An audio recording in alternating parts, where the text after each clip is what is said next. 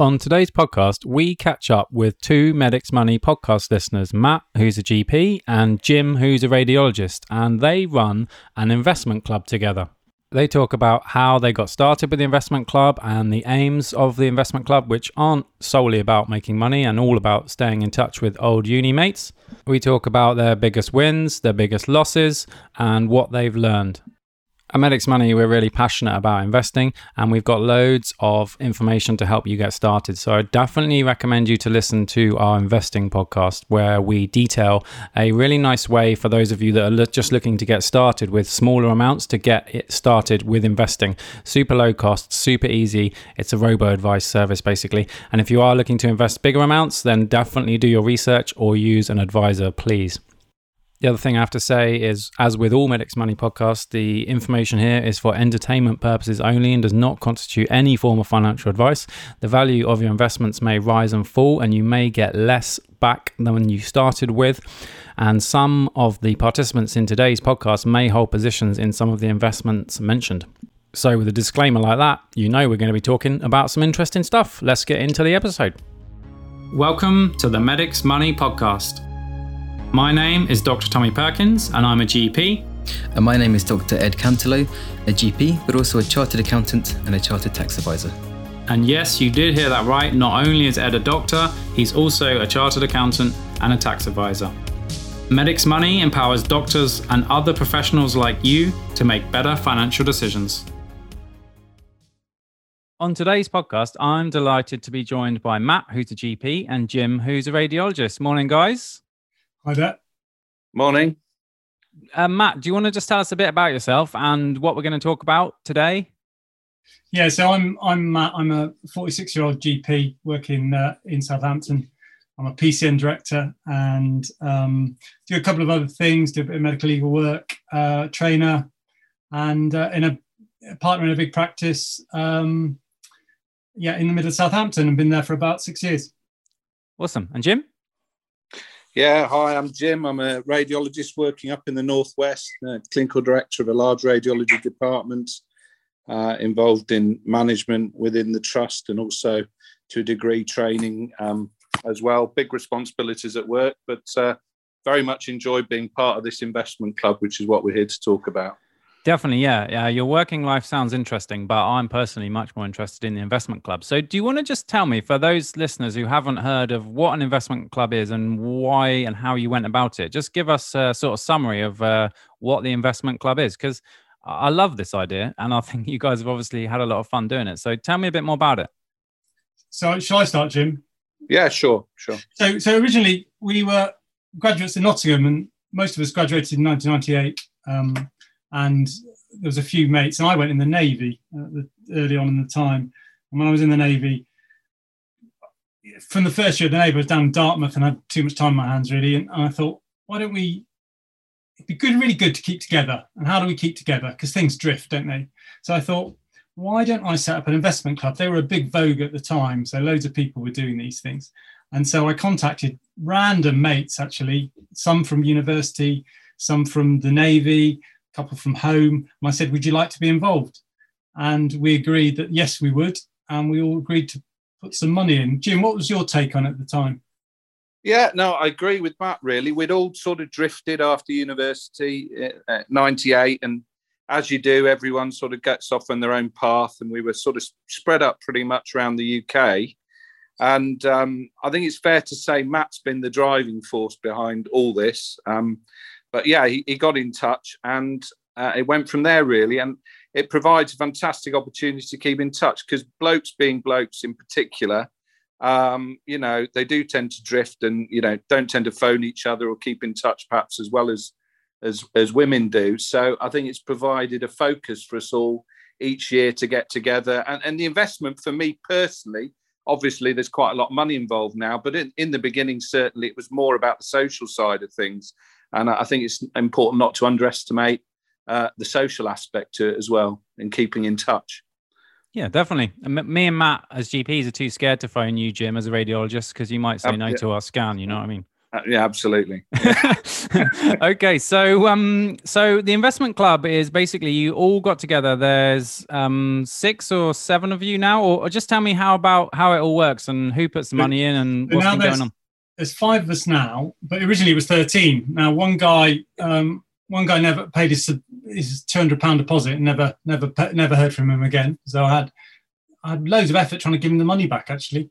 And then the others, I guess we lost a few in the first few years, didn't we? There was early on we lost quite a few, and then we were putting in £80 a month at the time to equal to about £1,000 a year, and then probably we'd lost most people by 2004, and we were down to about 6. We subsequently lost one in about 2008, and everyone else has stayed in.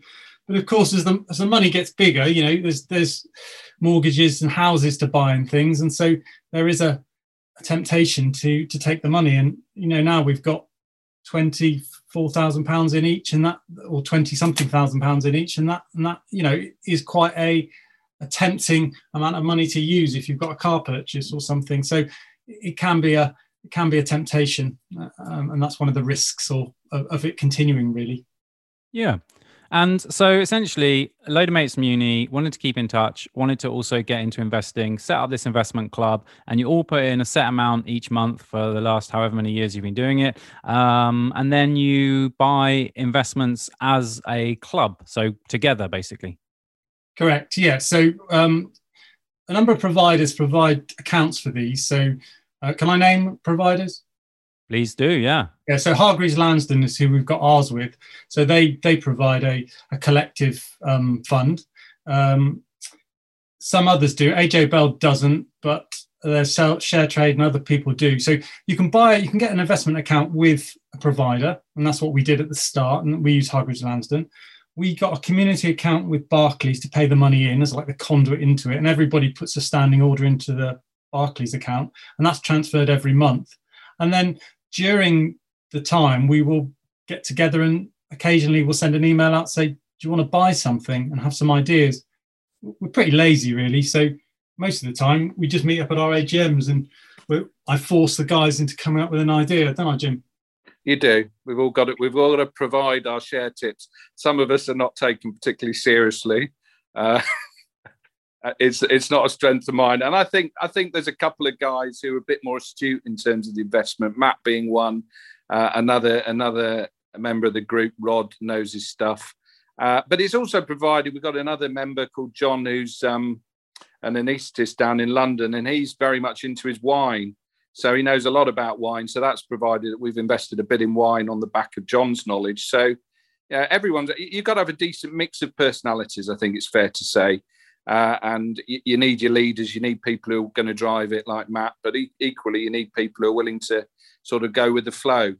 And I think we've got a good mix of people. I think if you had too many people trying to run it, you might cause problems. Equally, someone's got to have enough sort of gumption to drive things forward. Yeah. And so I guess the next natural thing to ask you, because I'm looking at your current holdings, which, as you say, include some wine and some Lego, and I really want to talk about that. But how do you decide what to buy? Because you've got on your holdings, you've got some individual shares, but you've also got some funds as well, which is, if you haven't aware what a fund is, it's a collection of shares. So how do you decide what to buy? So generally, we'll come to an AGM, which we'll have typically over a weekend, and everyone will bring an idea.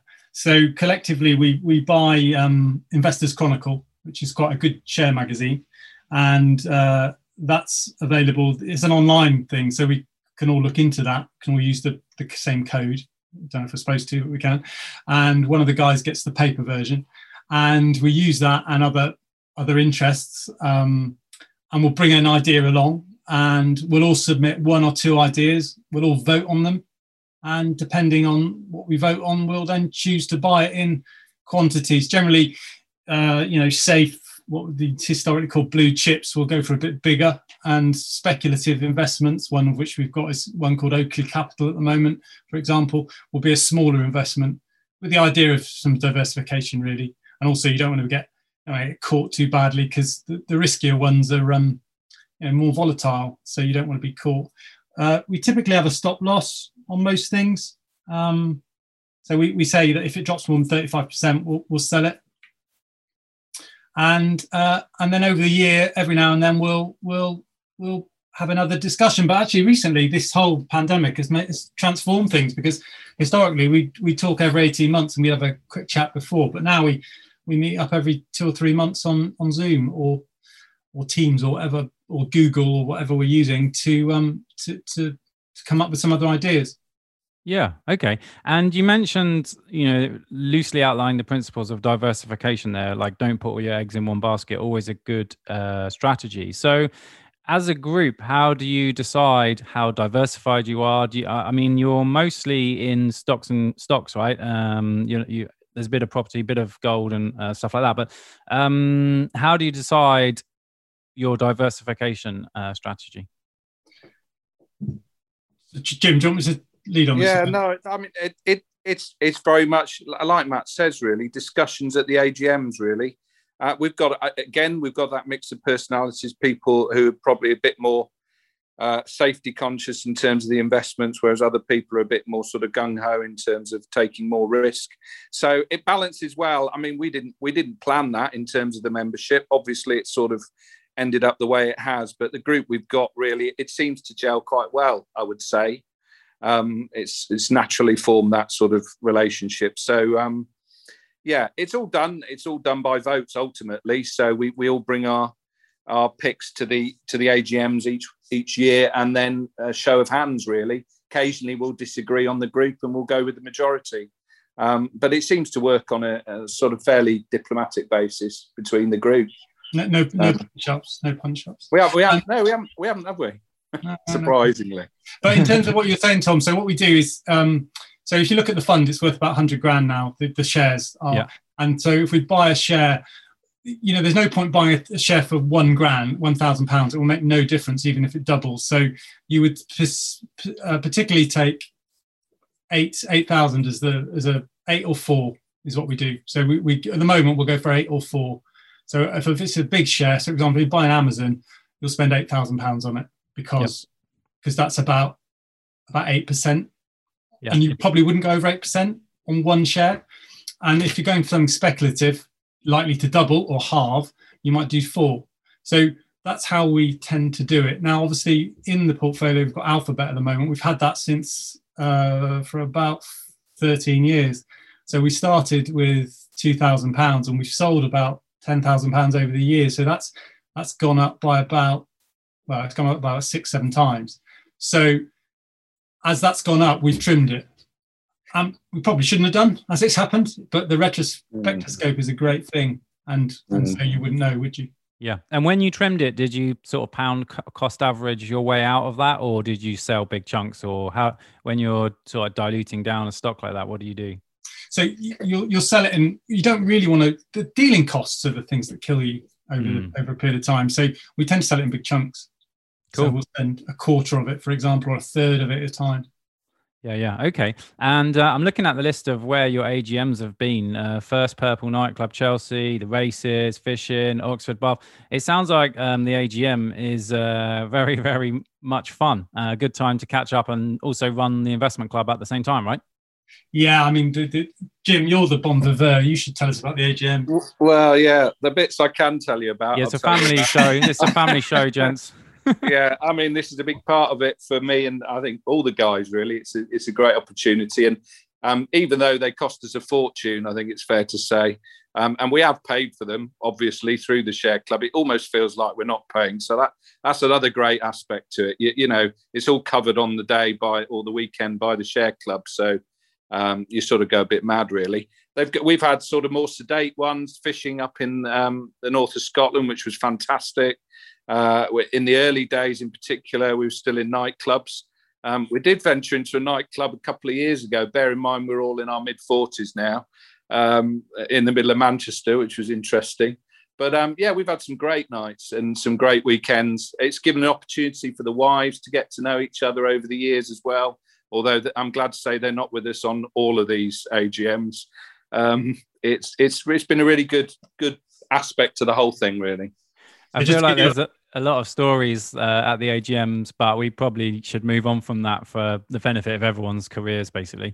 Yeah, Okay, so let's get into you've sent me so much detail on this and I love it. Let's get into the nitty gritty. How much have you made and what's your, percent profit?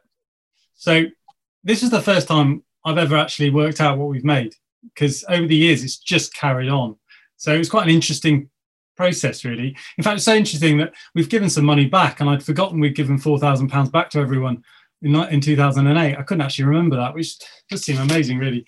But what we've made is we have invested. We put in £112,000. Sorry, £123,000, and we've made 81,000 over the period. So we've made a 3% gain every year, which, could be better considering we've got a lot of tech investments. Probably should have been better, but it's not bad. It's not bad. And we've ended up with what have we got now? We've got £22,000 that hasn't really hit us. So we've got £22,000 of money each that now, hasn't really upset us putting it in. So it's this collectivism and real slow burn. You end up with £20,000, and we've had some great times. So it's really been quite a good thing to do, I think. Yeah. I love it. And, this is demonstrating a major way that investors make money, and that is with time. Over time your returns compound, and that you've done 3% a year. So you've got a list here and you mentioned tech stocks. You've got a list of successes. You've got Google, Amazon, and Scottish Mortgage Trust, which is an investment trust, so not an individual share, but they famously hold about 10% on, I think about 10%. They're pretty heavy on Tesla, right? So talk about the winners, and then we'll talk about, there's a stinkers category, which I'm also interested in. So the winners really are those. So Google, historically, we thought early and went into early. And that was one of the few we didn't sell, actually. So a lot of the time you'll buy something and you sell it again pretty quickly because it will be volatile and it'll go up and down and you read too much. And this is the whole thing of overtrading, really. And if you overtrade, then you'll lose. So the best thing to do is stick with things if you believe them. Having said that, there are other things that have gone down through the floor. So we had Marconi at one point, which is no longer a company because it went bust. So it's quite difficult. Investing is difficult. I think that's the thing. It's difficult because it's difficult to maintain a discipline, and nobody knows. I remember in The Wolf of Wall Street, I think who was the actor? He said, nobody knows where these things are going to go. They go up, they go down. Who knows? And often you don't. And so and the book that you recommended, one of the books you recommended, Tom, said that it's really difficult to beat the market. You just can't do it. So, I think you've got to remember that. This is a bit of fun. Yep. Yeah, I'm glad you mentioned that because, it is, by beat the market, you mean it's hard to do what you guys do and buy individual shares and then beat the returns of an index fund, which essentially just tracks the market in a really boring way. So sometimes boring investing is good investing. But I think it's a really interesting point that it's incredibly hard to beat the market. And then you sort of end up going full circle. And then you think, well, why not just buy a low cost tracker fund, which the greatest active investor of all time, Warren Buffett, has advised most people would be better off buying a passive fund. So kind of advising against what he's done. But where are you on the whole active, passive, buying individual shares versus buying sort of funds? Jim, can we talk about Tesla? We can do, yeah. So Jim better tell you about Tesla. Well, this is an individual investment I've made, and it's important to say I've made plenty of bad investments as well. But I think on the back of this, on the back of the investment club, it also encourages you as an individual, perhaps, and gives you a bit of confidence that you may not have had otherwise to set up your own investments, which I've done. And I know Matt's got his own individual investments. And you can perhaps be a bit more adventurous if that's the way you are in your own individual shares. So, I mean, I could tell you plenty of my losses, but I bought Tesla at the beginning of the year, which initially halved. So it was down at about 40. And I was thinking, oh Christ, I'm going to lose more here. But I kept it and sold it 850 last month. So it's just an example of something that went right for me. But equally, on the individual shares, I've had plenty that have gone down the toilet. Really, I've had a couple that have just kept going down and down. I've not sold them, and they've gone bust. So I think there's no doubt with individual shares, you're at higher risk. But you made 24,000, didn't you? Yeah, I made about 24,000 in that. Yeah, but I mean, like I say, I've lost plenty in other things. And generally speaking, I think, I'm not as astute as Matt is in terms of investing. So most of my money, my private money, is in funds because I think, they're generally safer. And all the funds I've bought have gone up to certain degrees. So I think if you don't know what you're doing, you're probably better safe sticking with the funds, really. Yeah, I think that's really wise words there, Jim, about sticking with funds. If it's high risk, your guys' strategy, and it's paid off, and you've had some great fun doing it. But I think have a check out of our other podcasts on investing, because probably funds for the average person is probably better. And great that you've done great on Tesla. We mentioned, I really want to talk about two other investments quickly, if that's all right. So wine and Lego. I love this. Tell me more. Do you want to cover the wine, Jim? Yeah, well, the wine, as I say, we've got a member, John, who's an anaesthetist down in London, who's really into his wine. It's a passion of his. He knows a lot about it. He's built up his knowledge over the last sort of 10, 15 years. And it was really driven by John. He wanted us to sort of diversify and get involved in buying wine on Premier. So before it's being bottled, really. And I think we did have a bit of a scare a few years ago, didn't we, Matt? Where the wine we bought, we were invested it. It was in storage, and then one of the guys in the club noticed that this particular company that were looking after our wine were about to go bust, or there was big problems with it. So we were a bit worried at one point. We managed to get the wine out just in time, but since then it's we've kept. How much money have we got in wine, Matt? About 5,000, something like that. 6,000, yeah. £6,000 in wine. So that just provides a bit more interest for us. We sold some of it, and we're keeping the rest, long term, because it's sort of it's Bordeaux wine that sort of appreciates with age. But that was a scam. So it was one of these. You'd think you never get done by scams. It's someone else. But we were very lucky. We were very lucky. Which was a firm that went bust and it was called Finance, and it ended up being quite a significant scam. So you've got to be really careful. And at the time we bought on Premier, which is where you're buying the barrel before it's bottled, and very risky, not regulated investments. You've got to be really careful. So if you're going to do things like that, there's some good names out there like BBR and Fine and Rare and things like that. They can do it for you, and they're pretty good. But I think you've got to be just so careful. Cool. And worst case scenario, if it goes down massively in value, you can just drink it at an AGM, right? Right. Yeah. No. Exactly. Yeah. I keep trying to tempt them into, but it's about 600 quid a bottle now, so I don't think we can stretch to that. Probably not one to straw. Probably not one to straw pedo in the first Purple nightclub in Chelsea. Yeah, all right. I'm sure someone's done it. And tell me about Lego as well, because again, this is something that I never heard of. So years ago, I tried to persuade my brother. He's always been into Lego, to buy some. We were going to buy 2 sets and keep one. And over the years, I just watched it, and I watched what we didn't do, and I watched it go up. And I just thought, would I spend £6,000 on Lego? And the answer is absolutely not. But would I spend some of my mates' money on Lego? And the answer was and store it in my loft. Absolutely. But my poor little son, my 13-year-old son, I said, I bought one used. It's a terrible idea. Never buy it used. You've got to buy it new. Because we then had to build the thing to work out whether we had all the bits. So I made some elaborate lie about the fact that I got it from a colleague and he wanted us to build it and stuff. And it's now on his shelf. It's a big rocket. It's very good.